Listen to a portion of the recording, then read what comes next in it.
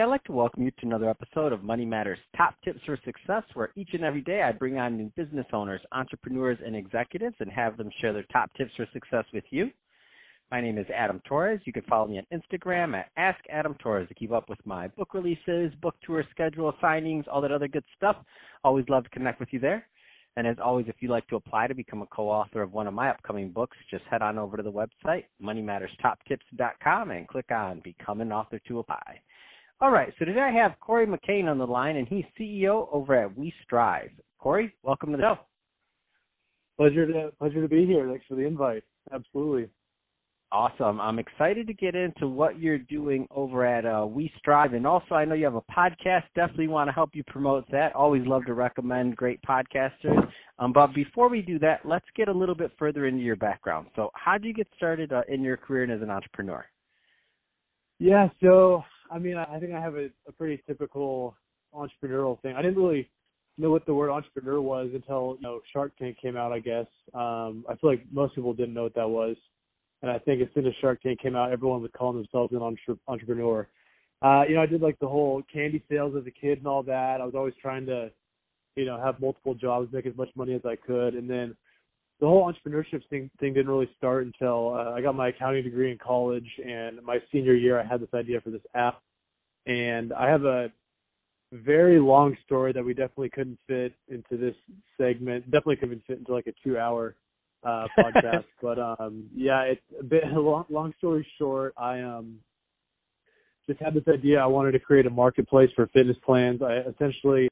I looked at two sides of the market. I looked at my friends that were going to the gym and didn't really know what to do, and or my friends that were even experienced and were kind of just lost, like they didn't really have a new program to follow. They wanted to mix it up, and then they ended up going on Google or just asking a buddy. I thought it was kind of ridiculous that wasn't a more structured environment to find programs.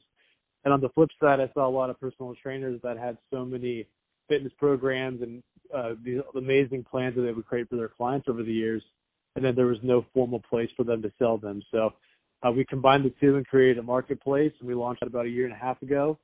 And then we just recently launched the combination of the marketplace with a client management tool for trainers. So essentially, the back end is a client management tool, so we handle billing, all the software that they need, program creation, et cetera, and then we still have the marketplace and the mobile app. Man, that's awesome. I love it. And I think that's a great transition. Let's just jump right into to We Strive. So tell us a little bit more about the app and the business. Yeah, so like I said, I've been working on it for quite a long time now. I mean, the first couple of years, it's been kind of drawn out because I didn't have any, I didn't even, know what tech was. I didn't know anything about, coding languages or fundraising or pitch decks or anything like that. So it started off pretty rough. I didn't know it was pretty rough. I thought I was doing really well. In retrospect, it's kind of embarrassing, the steps I took. But, started off kind of just doing what I thought was correct and, bringing on friends and family that didn't know what they were doing either. And, I launched a website, and then I spent tens of thousands of dollars hiring the wrong team and launched a really bad app. And so just a whole bunch of that stuff. And eventually it led to me moving to LA, where I had made a lot better connections. And like I said, we launched that first app about a year and a half ago. Whole lot of trials and all that with that first launch. That's a whole other story as well. And then started working on this update, and we finally launched this about a month ago. So basically, we're just getting as many personal trainers on board as we can, making sure that we can get exercise on board. So how the mobile app works from an exerciser standpoint. So you can download the mobile app. It's a totally free app. We do have free options, like you can use our workout journal to track all your workouts. We have a records tab to track your growth for specific exercises in a graph. And then we've got a social feed, so you can connect with other exercisers and kind of follow the same programs. The next step is we have a full marketplace. So we're actually the biggest marketplace on the planet for fitness plans. So we've got about 250 personal trainers right now selling programs from around the world.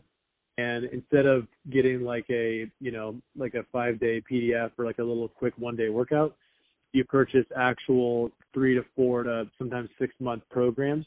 And they're only anywhere from $10 to $40 for the whole thing, and they save forever on your phone.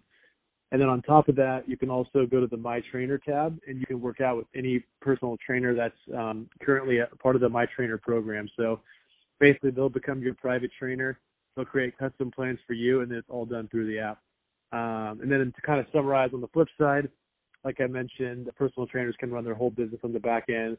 They can sell fitness plans, which is a new revenue stream for them in the mobile app, and then they can also get clients from the social concept as well.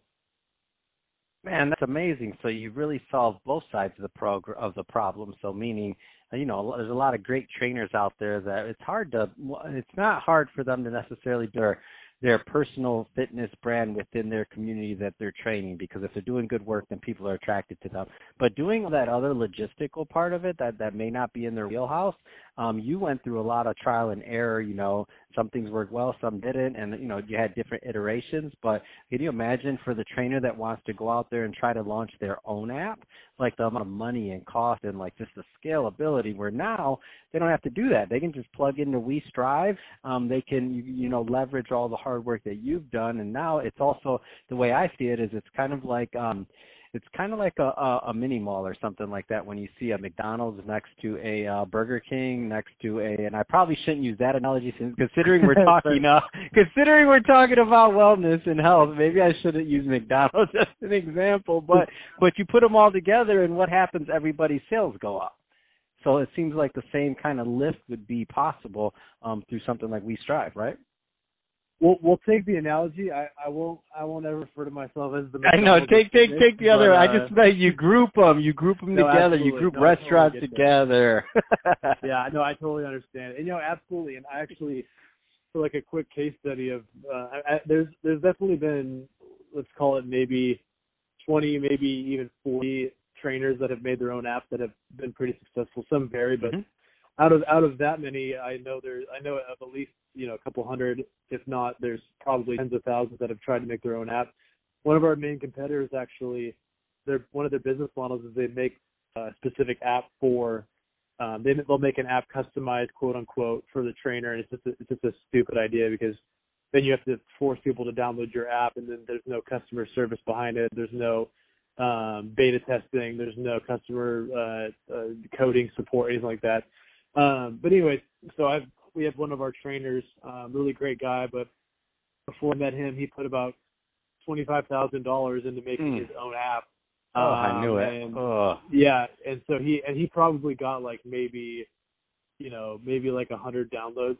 I knew so it. I mean, it's just not worth it. I mean, what I always recommend to entrepreneurs in general, whether it's fitness or not, is just make a mobile website before you make an app. And then secondly, especially in the training world, like find a platform like WeStrive, and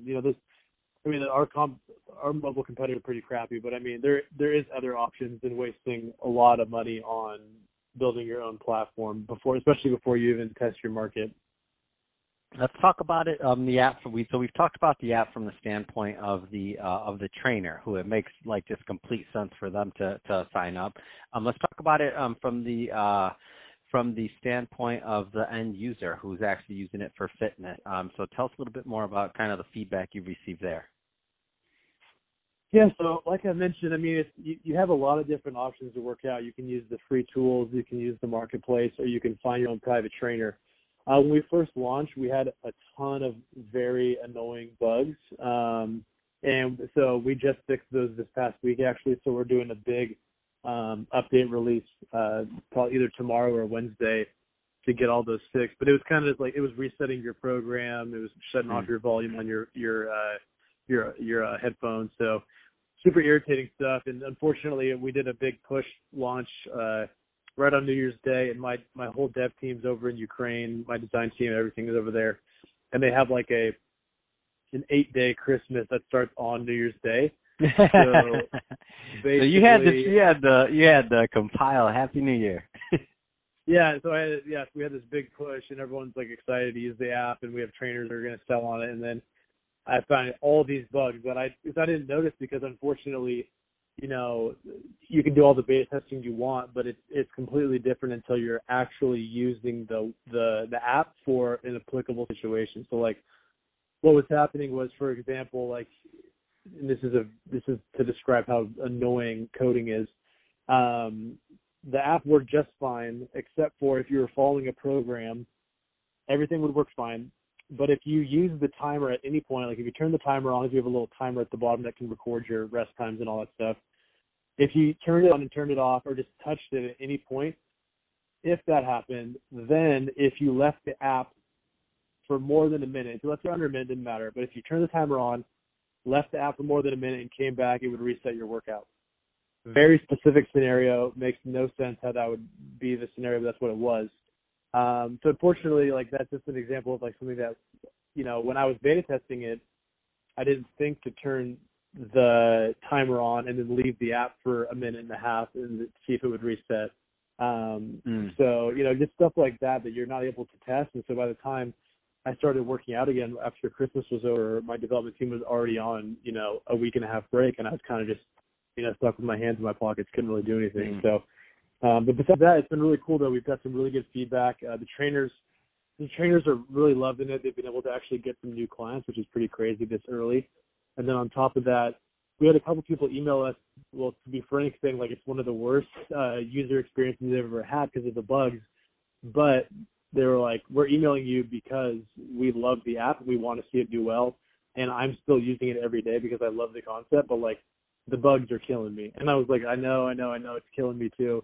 And so now we have to be really happy about it. So yeah, that's amazing, and I love doing that because I love when I hear that because getting feedback from it knows you're right on the right track. Like the worst thing is it doesn't work and it's silent. That means nobody cares. At least here people care. So that's awesome. So Corey, let's with the couple minutes we have left, tell us a little bit more about the podcast. Yeah, so basically I love talking to people, love hearing people's stories. I'm sure as you do as well. And last year, I had always kind of thought about doing a podcast, and then I listened to this guy I met's podcast, and I kind of just had like I can totally do that kind of a thing. And I started interviewing one person after another. My first interview was with a Shark Tank guy that got a deal, and then it kind of just fell from there. I ended up interviewing the VP of the NFL. I've interviewed the guy that ran SEO Airbnb. I've interviewed Kanye's CTO. So I've gotten like some pretty cool interviews throughout. I've done about 55 so far, and I have like 5 more lined up this week. And I don't know, it's been a really cool experience. So, I'm sure you're kind of on the same boat where it's really cool to, whether it's 20 minutes or an hour, to just kind of sit down and, hear someone's story and be able to kind of ask some questions about it and everything. And what's the name of the podcast so people can find it? It's also called We Strive. Yeah, so everything's We Strive. Perfect. Well, hey, Corey, really appreciate you coming on the show today and sharing more about your background as an entrepreneur and all the great work you're doing over at We Strive, the app, and also the podcast. So everybody listening, go check out that app, and, of course, go check out the podcast.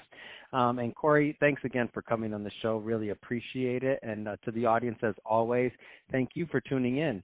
Without you, there would be no show, so thank you. Keep tuning in, and don't forget to subscribe if you haven't already. Means a lot to me and my team. And, Corey, thanks again for coming.